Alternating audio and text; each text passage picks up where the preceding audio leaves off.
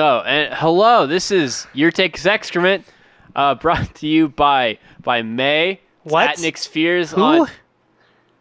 Yeah. Me? Yeah.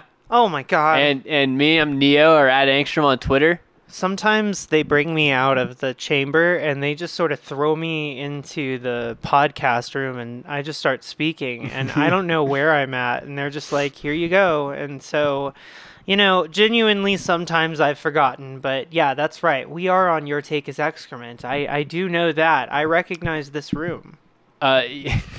Yes, we're on episode 30, the end of season 3. Holy shit, is it really? Yes. My god, 30 episodes of this? Yes. I remember 30 when... movies, 30 episodes. Oh my god. I remember when we were in the first couple of episodes, you and I had a lot of private conversations where you were like, this is hard. I don't know.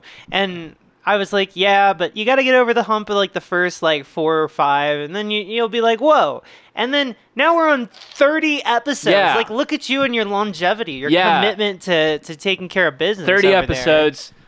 Over 2,000 subscribers on YouTube and climbing. Wow. 2 disappointed parents. Are you talking about mine or yours? I was talking about mine, but if you want to throw yours in 4 there. disappointed 4 disappointed parents. Double the amount of disappointed parents that a research team provided. Oh, God, yeah, I forgot about those. Not to stereotype, but I imagine there's, between everyone who listens to this podcast, there's a great deal of disappointed parents. Oh, more than likely. I would hope so. If there weren't plenty of disappointed parents, I would be I would be a disappointed parent, right? I feel like John Waters would be upset, right? If we hadn't made this podcast absolutely unhinged and unruly and feral. Unhinged has become my new word of feral of, is of mine of the year. Yeah, feral. I'm This feeling all hinge feral will lately. not be done. I refuse to be hinged. So, what did we watch for the season finale, May? We watched Fear and Loathing in Las Vegas, which I was like, I think Neo is going to connect with this deeply, given that, we too have participated in psychedelics to the point that our minds have been rotted. I don't think I personally have gone quite that far. Okay, well, that makes one of us. Unlike, I don't know, I have not just eaten a sheet of acid. That's true. Unlike Hunter S. Thompson. Hunter S. Thompson likes acid and is good at it. Yeah, it's also very bad at it. It's weird. I don't know. It's Hunter S. Thompson being who he is weird for me because every other human being I've known whose name is Hunter has worn camo and cargo shorts. My name's Hunter. My name's Hunter. What about the only Hunter Democrats, that we can fuck with, huh? Well, okay, perhaps we'll see. We'll talk about that. His politics are kind of all over the place. Also, I don't know, generally, Hunter S. Thompson as an iconoclastic figure is so fascinating, it would take ages to even get through what the fuck his, because, I would consider him to be one of my the most influential people on me and my mentality on everything. But at the same time, gonzo journalism? I do, but at the same time, I objectively know that he's frequently racist and has, awful takes and does really piss poor shit to women. Anyway, it's just but he also carries with him this kind of iconic self-awareness where he's constantly talking about the shit that he does to women and how he's racist and how he does fucked up shit. So you're kind of just he's doing it, which sucks, but he's also openly talking about his doing it and how simple and weirdly manufactured that shit even is. Right. So it's he can deconstruct the very shitty behaviors that he exhibits. Well, is that lifestyle not required to be a great American author? I mean... Or a great American novelist or whatever? I suppose. Great American journalist, I would say. But at the same time, it's hard. It's so weird to call him a journalist because it's not journalism about anything. It's just what can I get away with in Las Vegas today? Well, the movie. I do think his actual Oh, I haven't read the book, and I feel like if I had read the book, I would have a more educated takes on it. But I feel like it is like I feel like it is journalism. It's just his own brand, which I guess is just what Gonzo journalism is. Right. But it's definitely because he's definitely trying to investigate something. Like he has a question, and he's looking for the answer, and he's writing about the search in the answer. Or he not. I mean, in the movie, he's finding, or the movie's about his search for the answer, and the question asked in the Fear and Loathing in Las Vegas is like, where's the American dream, or like what, or where, or how, or like what the fuck is up with the American dream? Well, I think the big question that I was asking myself in the movie was, does Hunter S. Thompson know that he's going to have a bad trip in Vegas, or does he think it's going to be a great trip in Vegas? I think What does he think is going to happen in Vegas versus what does happen in Vegas? I think he thinks it's going to be unhinged. And it is, which is, I guess, what he hopes for. But I mean, unhinged shit just kind of follows him around. But before we continue, we probably need to shout out our sponsors, right? Yes. Did we just kind of run right over that? Yeah. We'd like to thank our sponsors, Machine Age Productions and their RPG #iHunt, and Ambient Dream Studios. Thanks for supporting the show. More on both of those halfway through during our actual ad break instead of our shout out. Yeah, so I wanted to give a shout out to my friend Moss, who's at CryptidPaw on Twitter. Just like does commissions. They do really neat, like furry art, but it's also like very like Lisa Frank, very. Did you just fucking don't even. What? You looked at me like you knew I was gonna say Anne Frank instead of Lisa Frank. I don't know anything. I was distracted by watching the car drive in. No bullshit. You caught me, and I immediately felt naked and terrible. Well, finish the call out. Anyway, yeah, check out their stuff, and also commission them. Yes, thank you. They're going to probably do some album art for me. So this is sort of one of those exchange things. They're going to do that for me. I'm going to do this for them. You know, see, anyway, go check them out. Go follow them. Anyway, moving on. Farts and lasagna in Los Logos. What?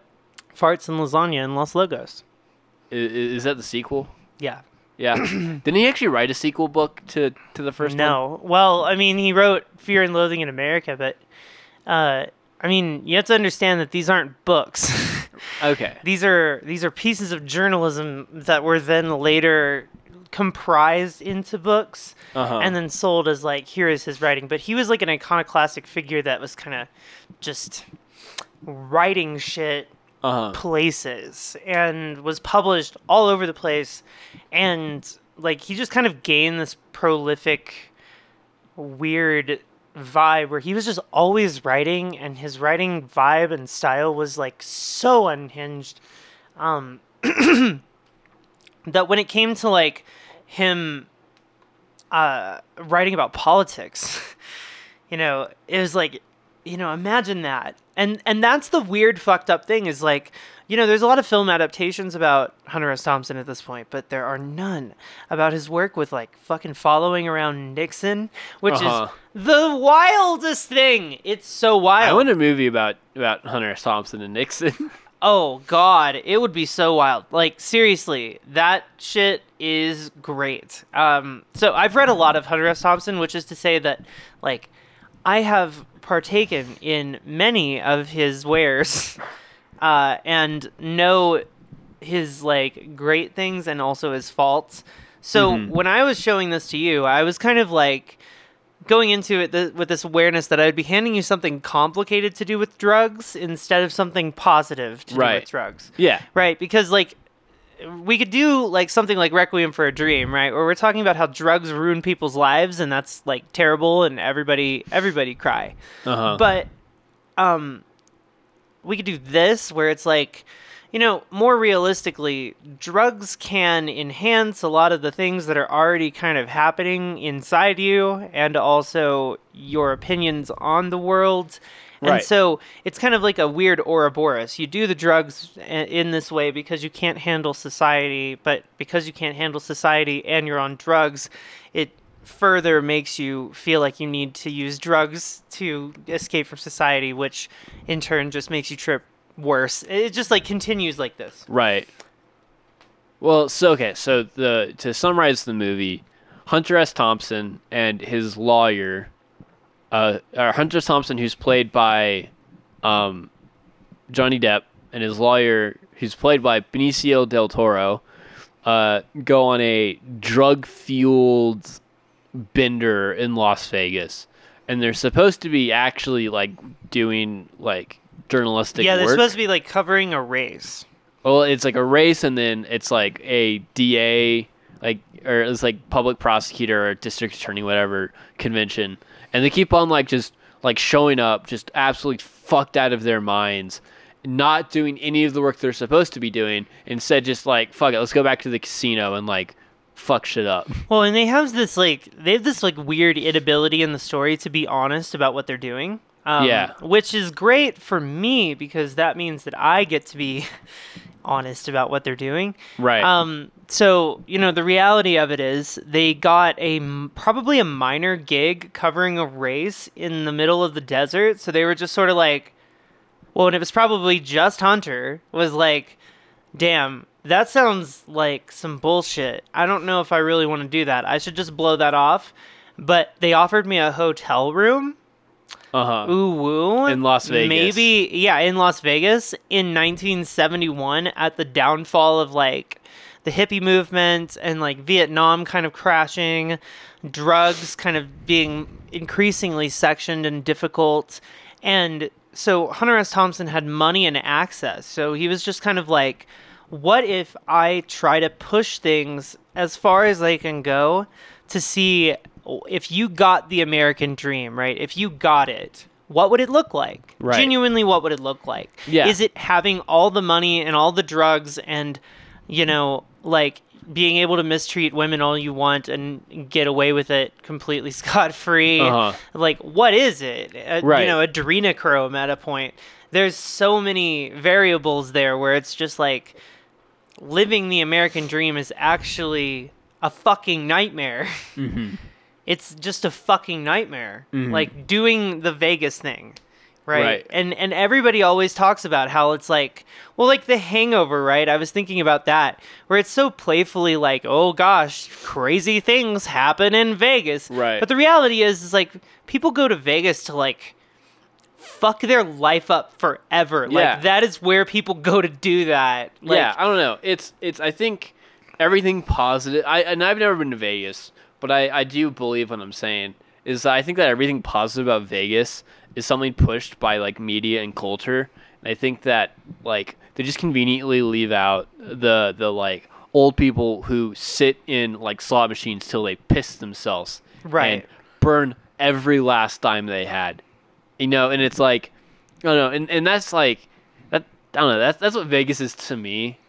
Like that's whenever I think of Vegas, that's just like what comes to mind. Mm-hmm. Well, there's like one Cracked article about a guy who like worked at a casino, and he like really eloquently explained why casinos are like the worst places on earth. Yeah. And that article has like just like sunken into my core, and so it's like it's just someone who's like worked there, just detailing every single scummy thing they do to like try to like squeeze every last penny out of people who probably can't afford to be gambling anyway. Yeah. I don't know. It's just like made me bitter against just the general concept of casinos. Well, I mean, the general concept is okay. Here's the thing. Only a fool believes in chance, right? Luck isn't really. I mean, cause and effect. Even in the most microcosm, there is always cause and effect, right? So, like, if you want to make money, and you want to spend a little bit of money to make money, might I recommend doing something else? Right. Because the cause and effect of it is you're going to continue to put money into the machine that is rigged to, like, to take it from you. And you could occasionally win something big, but eventually, in the long run, is going to end up back at the casino anyway. Right. Or you could probably do something more productive with that money. So the thing is, going to gamble for gambling's sake is kind of dumbassed. It's a lot better, in my opinion, to go gambling because you think lights are pretty and you have $20 in your wallet and you really want to lose it. Well, yeah. But that never really happens for me. Like, there really aren't casinos in our area.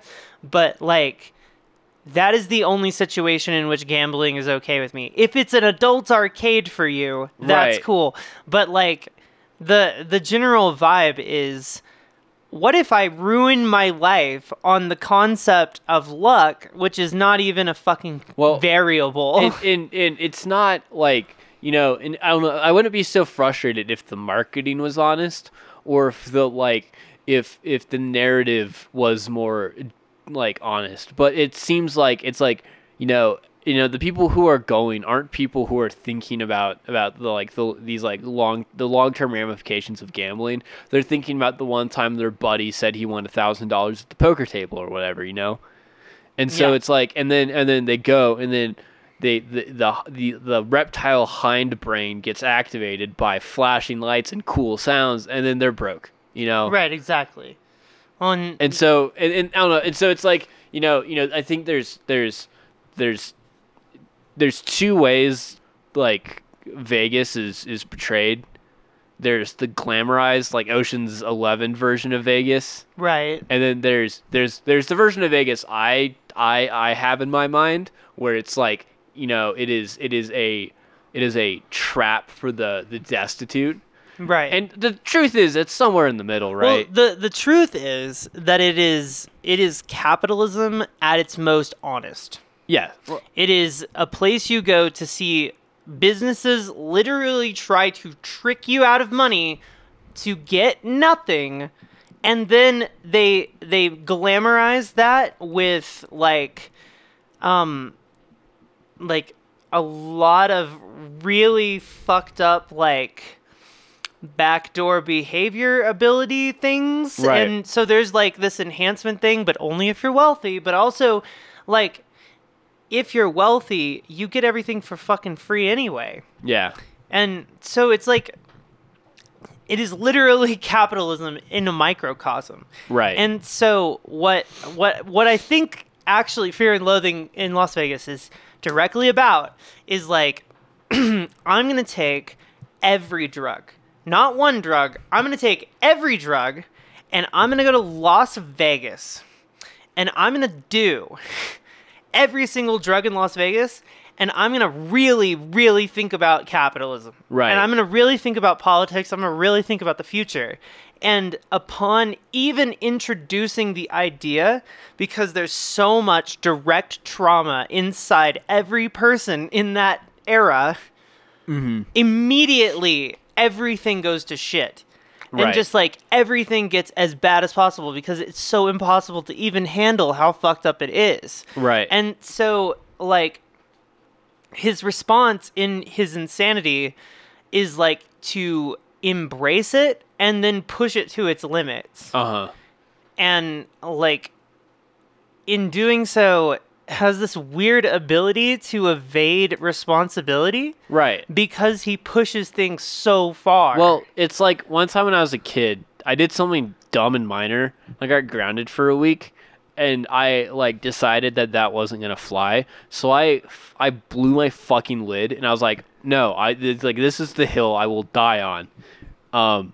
And as making a test, when I choose a hill to die on, I die on that hill. I die on that fucking hill. So I was like, no, this is my hill. This is where I will die. And I just lost my fucking shit. And I just started screaming at my dad. And my dad started getting aggravated at me because I'm like, he's like, you did something dumb. Here's a minor consequence. Like, why are you flipping the fuck out? And right. He didn't say that because my dad like doesn't right, of course, generally like curse at kids. My dad loves me.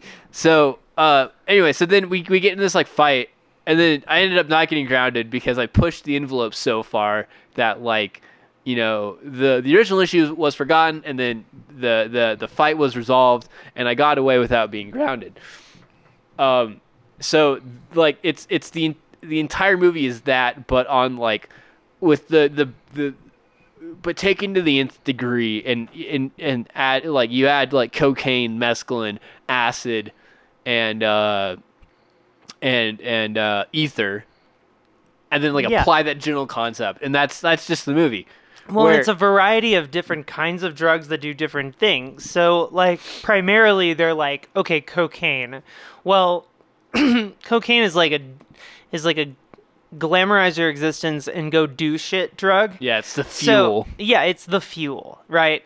So, like, it is the fuel of that city, right? It is how things kind of operate in that city. That's why things constantly are moving.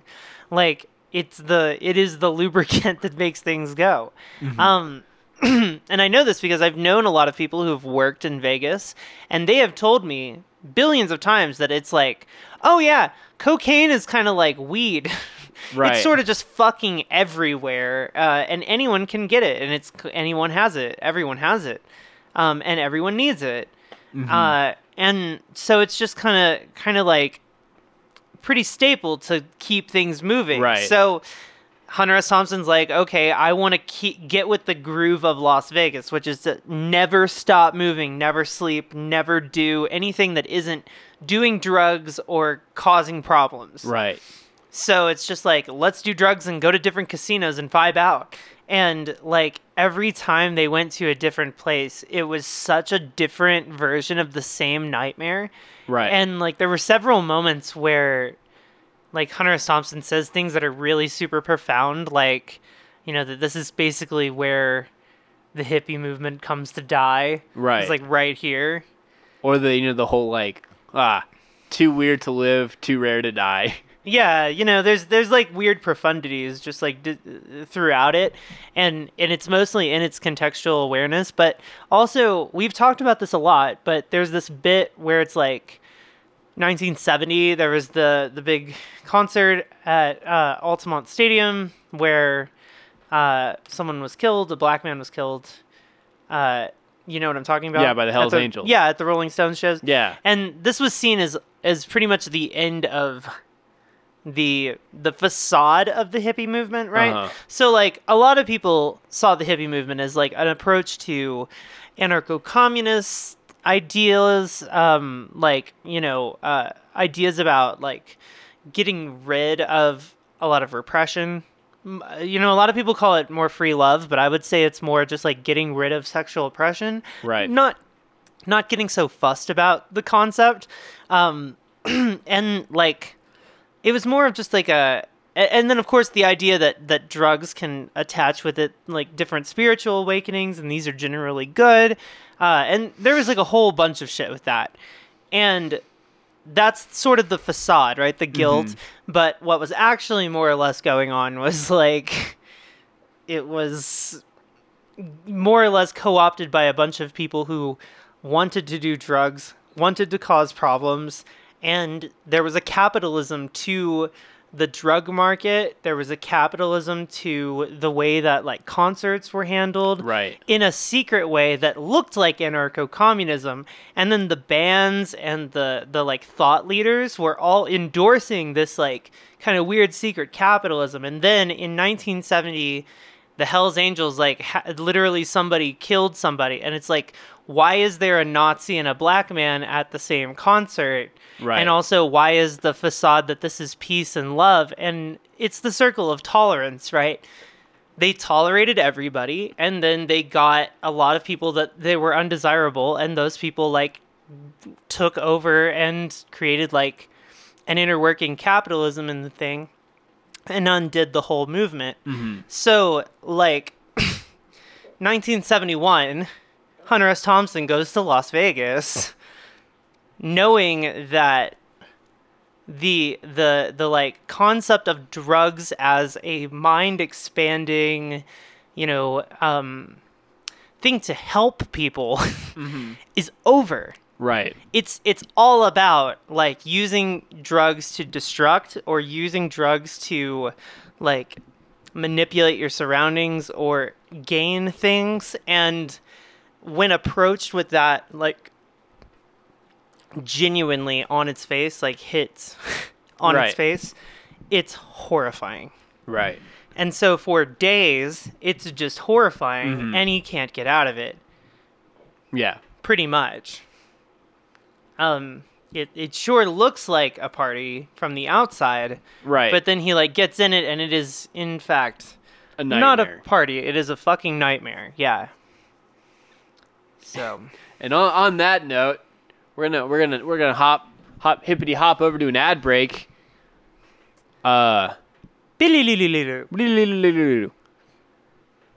Hey man, you want to buy some drugs? I got some that'll turn you into like a roller coaster. Yes, I would.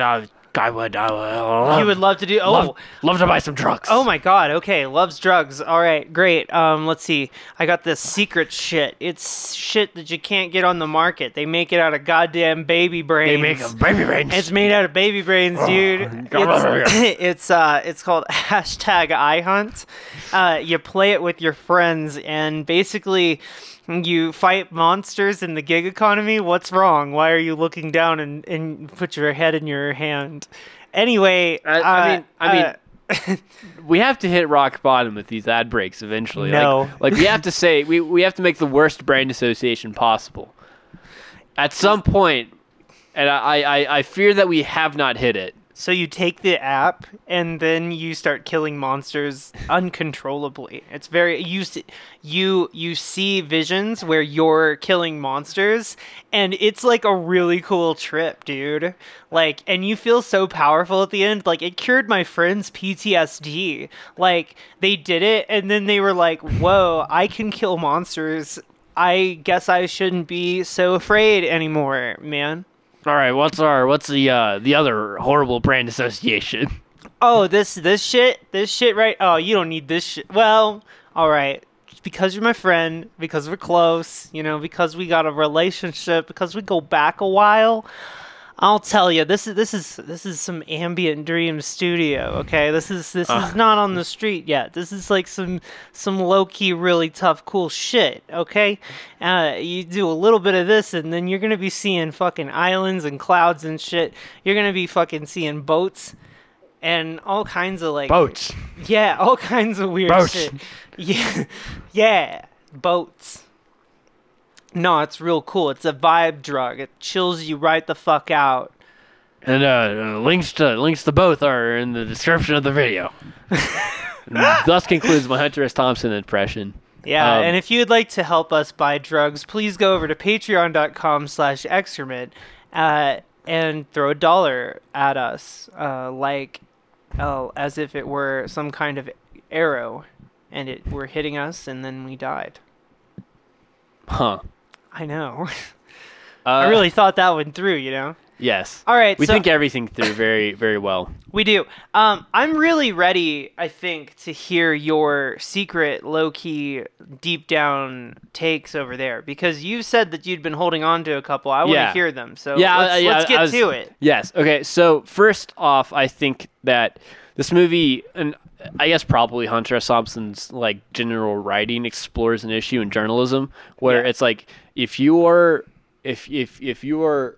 like questions about journalistic integrity. So if you're like watching someone do something and it's really fucked up, should you be a journalist and like record it, or should you intervene and stop it? And I think that's like a very fair ethical question. But it gets really fucky-wucky when you cross that up with gonzo journalism. When you roll your sleeves up and get right in there. Yeah. And you start doing it. And so so the whole movie, Hunter S. Thompson is searching for answers. Like, he is looking for the answers. And then Benicio del Toro keeps on doing the most fucked up shit ever, and Hunter S. Thompson has to help him out with it. Yeah, so, sort of just like watching first, more than anything. Benicio, reporting on it. Well, but he's also helping him. Like, Benicio del Toro is like, I need you to help me kill myself. And Hunter S. Thompson's like, I'll help a little bit, but I got other things to do. But I gotta go do journalism. And so he fakes out because Benicio del Toro is like throw the like record player in the bathtub when White Rabbit by Jefferson Airplanes like crescendos because I want to die to that like chord or whatever. Right. A fair thing to want. Yeah. Well, but then when he doesn't, like Benicio del Toro is like getting swinging a knife around and like fucking you didn't do it, you asshole. Yeah. And Hunter S. Thompson has to lock him in the bathroom. Like he convinces him to get back in the bath and then he barricades him into the bathroom. So sometimes you can turn your back on a man, but you can never turn your back on a drug. Yeah. Or like there's the bit where Benicio del Toro found a young girl who had no worldly experience, gave her a shitload of psychedelics, and totally raped her. Yeah. And Hunter S. Thompson's immediate solution was, oh, we got to pimp her out to the DAs. And then Benicio del Toro's like, we can't do that, man. And he's like, oh, well, then I guess we got to make this disappear. So Hunter S. Thompson helps Benicio del Toro make her disappear. Yeah, like cover up the yeah, and he's literally he's like if we're lucky, she won't remember anything. Like if we're lucky, you date raped her good enough that she won't remember the rape. And then it's like, great, that's horrible. She like calls them and they're like, fuck, she remembered the rape. How do we get around What this? do we do? So, it's like I think and I'm not like there's elements of the story that are clearly fictitious, like the angiochrome isn't a real drug. Right. It's only real if you believe in QAnon, and if you believe in QAnon and listen to this podcast, I don't know what to tell you, fam. Yeah, I think you might need to grab a new hobby. Yeah, I think you need go listen to Joe Rogan or whatever. Who? Joe Rogan. He has a squishy little head. Joe Garfield. Joe Garfield. Joe. He hates Mondays. He refuses to work on Mondays because he hates Mondays. I want a comic strip where Garfield's trying to convince John to do some ayahuasca with him. To do some ayahuasca. Yo, do you like DMT, my man? Yeah. Garfield's have you ever done DMT? Garfield's just smoking DMT out of like a broken glass. No. Hey, Bob Lazar, have you ever done DMT? Anyway, continue. But so like I don't know. I feel like this ties into like my takes on this movie's opinion on drugs, where so let's just put that. Let's like pin that. And I'm gonna come back to it. I'm gonna circle back around. Okay. The first time I did psychedelics, I was like, holy shit. I am filled with an uncontrollable amount of empathy and like love and need to be around my fellow humans. Like if only everybody else felt this way, like everything would be great. Right. Like it is. And you found the answers. I found maybe not the answers, but I definitely found. But the big answer is just if everybody was loving to each other, then literally everything would be fine, and no one would ever suffer for any needless reason. And so, and I think, I think that feeling is, and so I wanted to give like I was like we need to like fucking like acid blast everybody, right? And I think that general feeling was like pretty prevalent in the hippie movement. It was. But I think this movie is just a direct counter to that.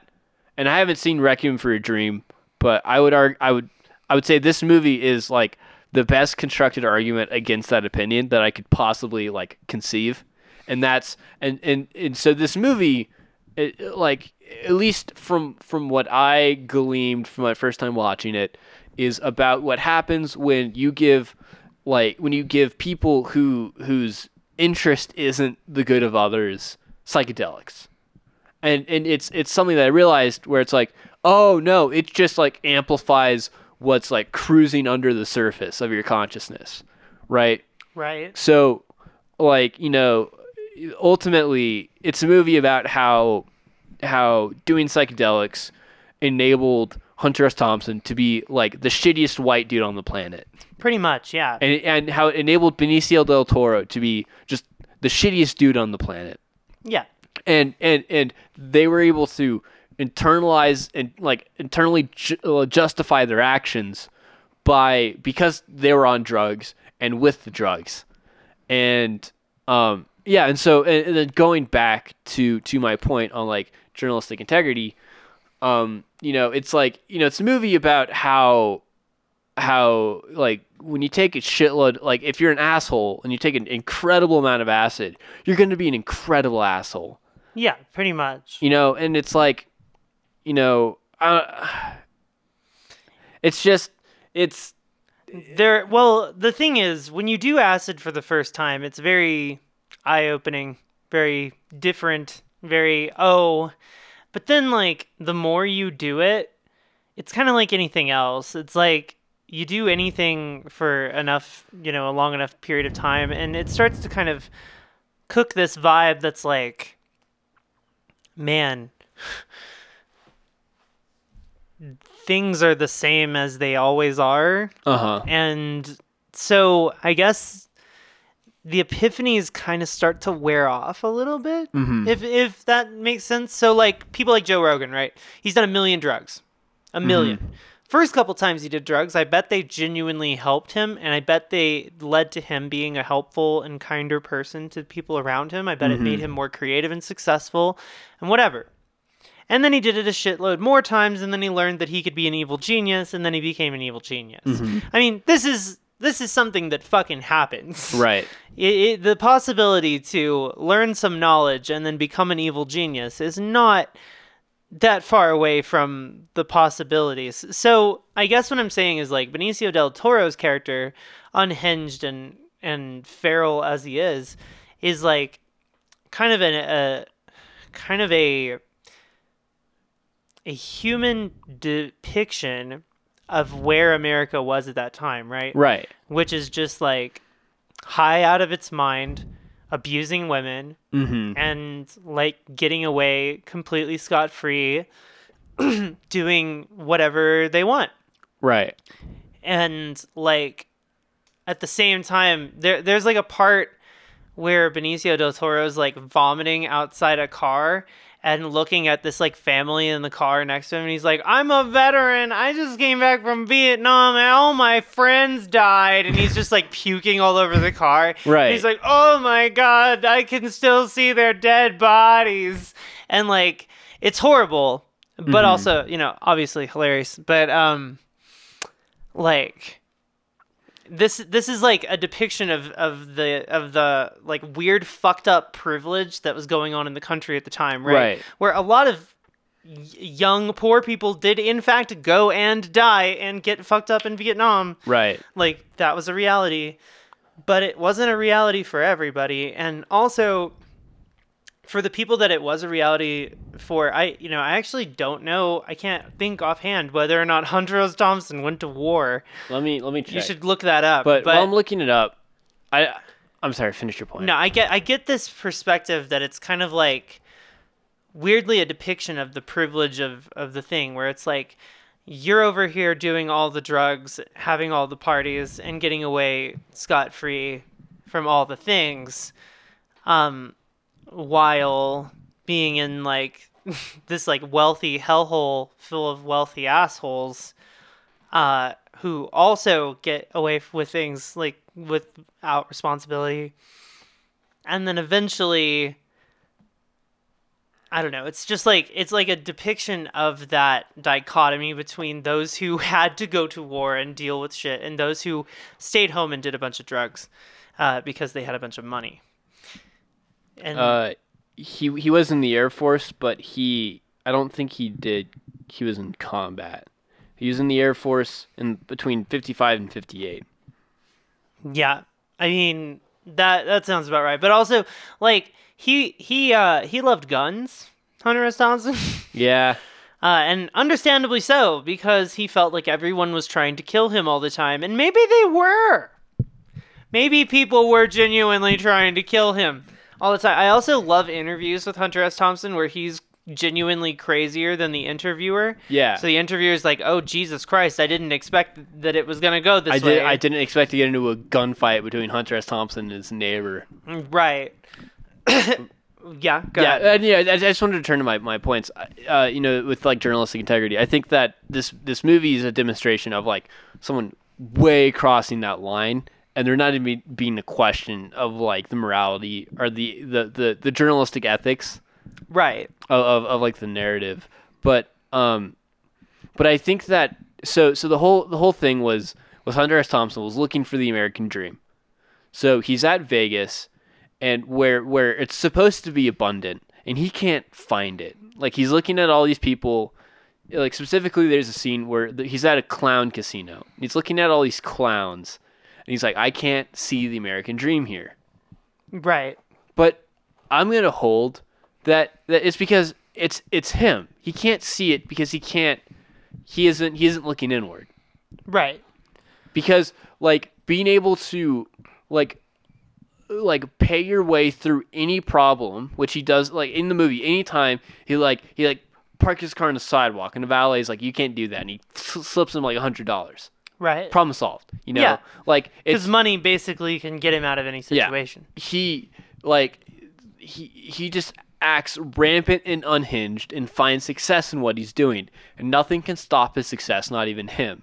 Right. And so I think the thing with the movie is like he found it, or he could find it if he only looked at himself and Benicio del Toro, but he's just not being introspective enough to find it, which is weird because his whole bit is how introspective he is. Right. So, well, he's introspective in specific directions, but not other specific directions. He doesn't understand the concept of other people even existing beyond himself. Right. He sees other people almost entirely as objects, which is... So there's this Andy Warhol book that he wrote a long time ago that was basically like the way he views people is like he's Andy, so he's person A, and everyone else he talks to is just person B. Right. And so he's Andy, and everyone else is person B.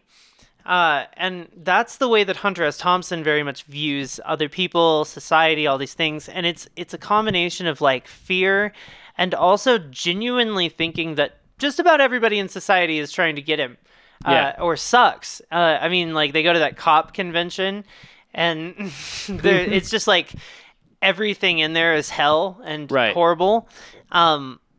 But also, you know, of course they do that shit in Vegas for some fucking reason. Yeah. And the same kind of goes for like there's like that scene in the bar where he just can't even see people as people. Right. No, they're lizards to him and he needs to kill them. Right. And well, in like the adrenochrome thing, weirdly, I feel like the QAnon people watched Fear and Loathing in Las Vegas and they were like, I think this is my conspiracy theory. Yeah. That there are lizard people and people have adrenochrome.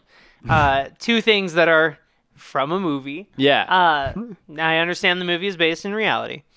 But anyway, Hunter S. Thompson like sees a lot of lizard people, which is to say that he sees people as like inhuman monsters generally. Right. Except for himself. Yeah, because he's Hunter S. Thompson. But I think that like the reason that he has the American dream isn't because of like the drugs, but it's because he's rich enough and privileged enough to not have to deal with anything, to not have to worry about anything. And like he can pay, like bribe, run away from, or bullshit his way through any problem that can ever possibly come up. Right. And so he suffers no consequences. But yet he's terrified of the consequences. Right. Despite the fact that like that they will never come. Yeah. So I don't know. I just part of the movie kind of frustrated, like that aspect of the movie frustrated me. That there's no real like denouement. It's like there's no real punchline. Right. Well, like kind of being able to see to like be like, this is, I don't know, and I don't know if this is the movie's like take or the book's take, because you've read the book. So in the book is it like is there the same fixation with the American dream? Oh yeah. And it's all about that. And is it apparent in the book that he is living the American dream? Well, is that kind of what the book's about? He talks about how basically the American dream is a nightmare inherently. Right. Because like. So I guess like he's acknowledged that he's in the American dream and it sucks and he wants out. Yeah. And that's why he does. He's trying to escape it. Right. And escape the responsibility of it. You know? Because like But also, I don't think the thing he doesn't realize, I think, is that his ability to just escape that situation is almost entirely based on the privilege of also being able to enter that situation, right? Yeah. So just because he's like, you know, a hippie that has a bunch of drugs and a bunch of money, you know, doesn't necessarily mean he isn't like, you know, some kind of rich asshole going to Vegas, doing a bunch of drugs, causing a bunch of problems, leaving a bunch of hurt people in his wake, Right. and then like getting the fuck out of there and never facing consequences and being celebrated for it. But also, I think the thing about it is like, you know, a lot of people in society do shit like this, but they don't talk about it. Right. It is the American possibility. Mm-hmm. And it's kind of like the thing of the Epstein Island thing, right? Where it's like, you can go there, you can do this, that is possible. That is the American dream for these motherfuckers. Right. And so, like, no one has ever gone and done that and written about themselves doing it and being like, yep, this is something I can do. Yeah. So this is like kind of a permissive story where it's just like, how much can I get away with in this country without facing criminal prosecution? Turns out a lot if you're white. Yeah, and rich. Yeah, if you have a nice car, you're white, you know. If you're good at talking with the cops. You're a journalist or you claim to be like working in the city. Yeah, if you're good at talking to people, like you can pretty much get your way out of anything. Yeah. And I think that overall, like, that is his point. It's a self-effacing point where he's like, it's awful that in the United States, this is like what it has become, this like absolute depravity, but also like I am a representative of that depravity. Right. So like I am the only person who can translate that depravity to a normal person and be like, this is the American possibility. Right. Yeah. I don't know. Well, so I feel and this question will be answered later, but I've been on the fence and I've been swinging like back and forth between whether I like this movie and whether I don't. Sure. But just because it like I don't know, I don't like the narrative of two dudes go and just are the worst people ever and then go home. Like it's really frustrating. And I feel you. And I get that the point of the movie is talking about how the privileged people in society can just do that. Right. It's a representation of that thing, but also it sucks that it's that thing. Yeah. Well, and also, do you know, so have you seen any Terry Gilliam? No. Other than, stop doing that. No, I won't. I'll make so much background noise. You're going to have to people edit will so quake. much of this podcast. Anyway, okay. I will edit none of it. Jesus. Terry Gilliam. You haven't seen Brazil. I want to watch Brazil. You haven't seen any Terry Gilliam. Yeah, so Fear and Loathing in Las Vegas is directed by Terry Gilliam, and he's like one of the Monty Python people. Did you know that? I did not know. I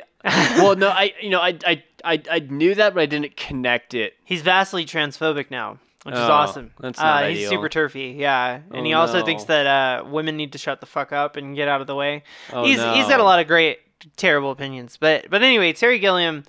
He also failed to make Don Quixote like a million times. I told you about that at one point. But yeah, no. Terry Gilliam is an interesting filmmaker. I don't know how to feel about him generally because he's a lot of people I know's favorite filmmaker, like 100%, without a doubt. Like people will be like, "Oh no, Terry Gilliam, 100%, stan everything he's done. He's great." And I've always been 50-50 on him. Like, I'll see one of his movies and be like, that was not for me at all. And then I'll watch another one and I'll be like, that was pretty good? Question mark? Like, Brazil, pretty good. Like, it's abstract, bizarre. I get the point. I think it's fairly good, but also, like, yeah, I don't know. It's a tonal thing for me, right? It's tonally 50-50 for me. I feel the same is true for like Baron Munchausen and like all the other stuff. So I don't know. I'm like always 50-50 on Terry. Yeah. Not really sure where I'm at with him. So I guess in my opinion, Fear and Loathing in Las Vegas is a fairly middling movie in that it was polarizing. It's fairly middling reaction. But there's undeniably a lot of things in the movie that I think are representative of things that no other film has ever attempted, even close. Yeah. But at the same time, it has to just be about fucking scumbags in a non-fictional way. Right. Like, in a very, they had to actually literally do this shit for this to have manifested as true to them. Right. Well, and so I guess the reason that I don't like the narrative and the thing I don't like about the movie is that it is like, I don't like the justification of well, I have to write about this. Like the working man, the working person needs to know about how the rich execute the American dream. But I hate that to do that, Hunter S. Thompson chose to hurt so many people and enable people who hurt so many people. I agree completely with you, but that's at the same time, like, that's gonzo journalism, baby. I know, but you gotta do the thing to, like, when he was with the Hells Angels, he, like, was with the Hells Angels for years, and he became their friends, and they were Nazis. Like, yeah. But he had to do that to get that close to them where he felt like he could do that. You can't walk into people like that and start throwing hands on like political shit. Right. It's the same with shit like this, where it's like, if you're gonna do it, you have to do it like 100%. He went all the way with it. Right. Well, however, like, I feel here, if I'm gonna criticize the movie for anything, I will criticize that I think Terry Gilliam took a lot of his ideas and made them so unbelievably, unrealistically fantastical that at some point they detach themselves from reality completely and become a parody of Hunter S. Thompson and his ideas. Right. Insofar as I feel like I begin to struggle. I prefer Hunter S. Thompson as he writes. I don't think Johnny Depp is a good Hunter S. Thompson, in my opinion. I think he's too much of a comical clown version. Right. Where he's just like he's a fucking Jack Sparrow over it. Yeah. You know what I mean? It's just like he has like 3 modes. He just does and it's like Hunter S. Thompson is a very clear-minded person. It's funny when like in the movie when you're watching Johnny Depp like pretend to be Hunter S. Thompson typing, he's like typing like 1 letter at a time, like really weird Hunt Peck kind of typing, but without any like speed or dexterity. And the voiceover is talking like as if he's typing that right then and there. Yeah. And what he's saying is just like a whole paragraph in the time that it takes him to finish a word. Right. And I'm just like, bullshit. Like this is a fucking joke. Like, why are they making fun of him? Yeah, this is someone who like professionally wrote a lot for a long time. I mean, like, I understand that he might have had an awkward, odd writing style, but he also wrote lots of words. Yeah. Lots of them. So he knew his way around a keyboard a little bit. I don't know, but I feel like people like Thoreau. What's his first name? Henry David Thoreau. The journalist. Louis Thoreau? Louis Thoreau, yeah. I feel like Louis Thoreau like still manages to get these narratives and to like tell truth about people who are really hard to get truth out of without like doing the gonzo like I'm going to like do what they do to get the truth. Yeah.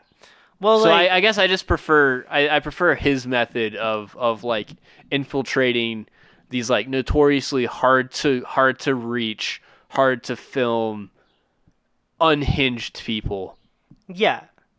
In a different context, like showing them for who they are. It's more It's more documentary, journalistic.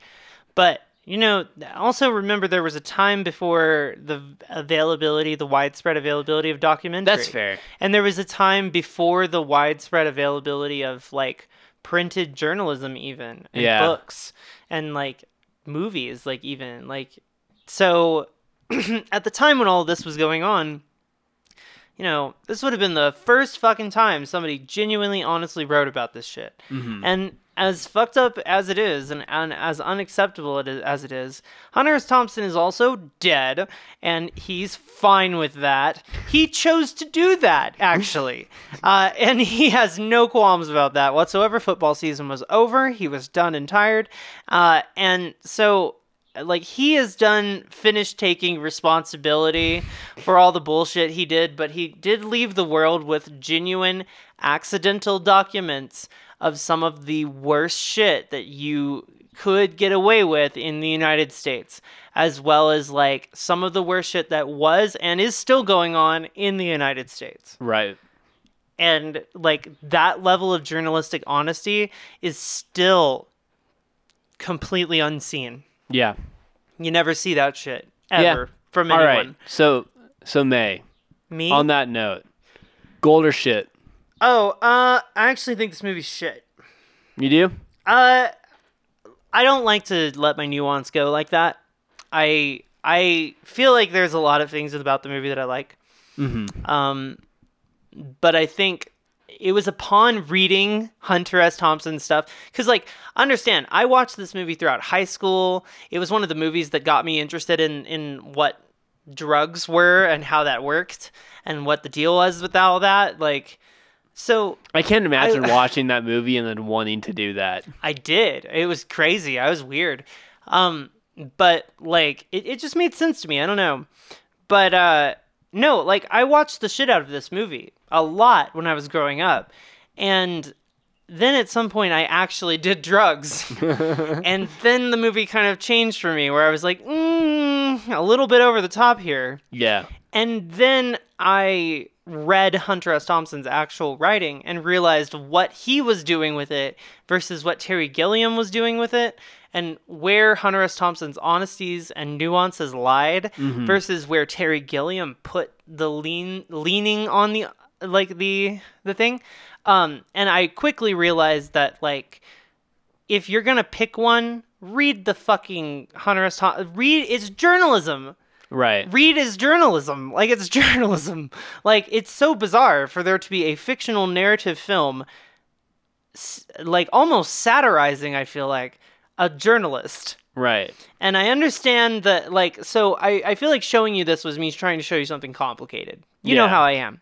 So I don't like this movie very much. If it were up to me, I would throw it at, like, a solid 5 out of a possible 10.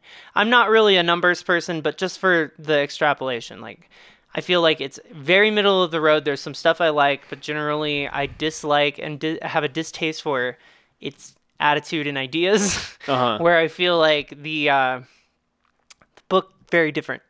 Right. So what I'm going to say there is that if you have no eyes or ears and have no ability to read, maybe consume this, I guess. I don't know if that'll help, but if I'm going to throw it in the shit pile and I'll take the brunt of that. I'm fine with that, because, like, this podcast is apparently not about nuance, but genuinely, this is a movie that May doesn't really like all that much.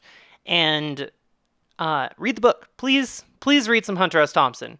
Like, even if you don't like him, that's actually encouraged. Like, it's encouraged to have complicated, negative feelings about Hunter S. Thompson. I feel like the weird celebration of Hunter S. Thompson later in his life is what led to shit like this, where it's like kind of uncritically looking at him, and uncritically celebrating, like, his writing and his ideas and, like, what he stood for, man. I feel like he was one bad day away from being a right-wing gunman. He is, he was one day away from a school shooting at any fucking moment. Right. And that's why people read him.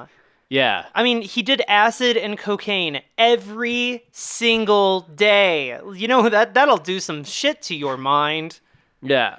It'll do some shit to your mind. Well, I don't think you should take the brunt of putting this movie in the shit pile, because I'm also going to put it in the shit pile. Wow. We got a fucking unanimous. We didn't like Fear and Loathing in Las Vegas. Yeah. I mean, honestly, the big thing this movie has accomplished is it has made me want to read Hunter S. Thompson's writing. and see what his whole fucking deal was. Right. But like, yeah, I do think generally the celebration of him, very weird. He's a complicated. Well, because writer. I don't know, I don't hate Johnny Depp, but I feel like anything he gets his acting hands on, he fetishizes. Like you were saying, you know, it's like it's worshiping him, and I don't think that he is someone to be worshipped. Like, I don't think that you should worship human beings in general, but if you're gonna have to pick one, why Hunter S. Thompson? You know? Yeah, well, and I don't know. It's just literary figure, lives for a long time, kind of has like controversial views, like countercultural views for a really long time, and you know, is generally viewed as like a saintly countercultural figure. Mm-hmm. And because of that, like a lot of people were not really looking into his work the way maybe he even wanted to. And I'm not necessarily saying that that contributed to his suicide, but I do think that in the near the end of his life, the way that people were celebrating him and surrounding him was not the way he wanted. Right. Like, it was not his ideal thing. He was a guy who liked to run and gun, very literally, with guns and acid. Well, and like be crazy. And like he was bored. People wanted Hunter S. Thompson alive. They should have made football year round. Honestly, yeah, truthfully. Anyway, so you're saying it's shit. I'm saying it's shit. We're both saying probably read Hunter S. Thompson, even though you haven't read Hunter S. Thompson, but I have, and I can confirm that he's very good. Okay, yeah. Good in a complicated way. Yeah. All right. Well, I love y'all. Please don't go too far. You know, make sure and stick in the front yard for a little while. Don't run out into the street. Don't. Make sure and look both ways if you're crossing the street, because I don't want to see y'all get hit by cars, and make sure you're here by dusk. Right. Well, and real quick, now that you made it this far, should have done this at the start of the episode. Yeah. I'm doing it now. We're gonna do some. We're gonna try to make some changes to the podcast. We are. It's true. Season 4. We're gonna possibly do we're gonna try to get a Twitch stream set up. Yeah, we're looking to do that. We're gonna push pretty hard. It might not be the first episode of season 4. It's definitely gonna be.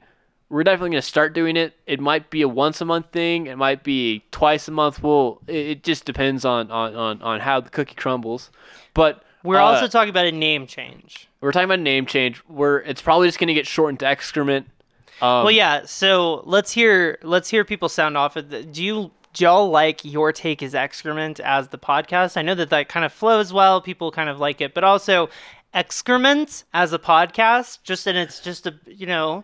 Yeah. That's kind of cute, right? I like it. I don't know. If y'all want to save Your Take is Excrement, you're going to have to push pretty hard in the comments. Yeah. So... Anyway, we're also... I don't know. I've been putting... I'm not trying to insinuate that I don't put a lot of thought into the podcast, because I spend a lot of time thinking about this podcast, but I've been putting more effort than I have been at any other point for this next season. I'm really excited for it. I'm trying to step up the effort. Yeah, things are gonna get a little bit more serious around here, I think. Yeah, I think podcast I think front. This is kind of the point where it's like, all right, time to like really lean into this, because we're pretty much settled in the move now. Yeah, it's been a couple months. You know, I published a video just moments ago. Yeah, you know, so I just want to say, like outside of the bit of we're goofballs podcasting, I'm really excited for season 4, and I am incredibly appreciative of all y'all and the support y'all give. Yeah. And I am just incredibly grateful. Yeah, it's genuinely just amazing. Like y'all have given a lot of support in the last 1 million episodes. I can't even believe we've done it this long. And we've gone from like several different recording methods. We're now on a computer. We're doing stuff. People were complaining about the file sizes. We're working on that. There's a whole bunch of variables. Anyway, we can let you go now. The point is, we're updating y'all before next season. We're gonna step it up and make some changes. We should get some intro music. We should. That would be kind of neat, right? That'd be neat. We're also thinking about getting getting someone to do an actual logo and not just like a photoshopped bit from Holy Mountain. I'm thinking I might have Vivian start editing for us. Ooh. Think of it. Yeah, that'd be nice. That'd be nice. Because Lord knows I'm tired after work. But God, anyway. me too. But anyway. We're rambling, as we do. Yeah. We'll see y'all real soon with more shit real soon. Like next week, I guess? Or are we going to take a week off? I don't know. I don't want to take a week off because we don't want to lose charge momentum. monthly for ads, and I don't want to. Oh, that's true. That's true. We got to do 4. Anyway, okay. Well, we'll see you next week. Yeah. See you with a whole new vibe. Right. Bye.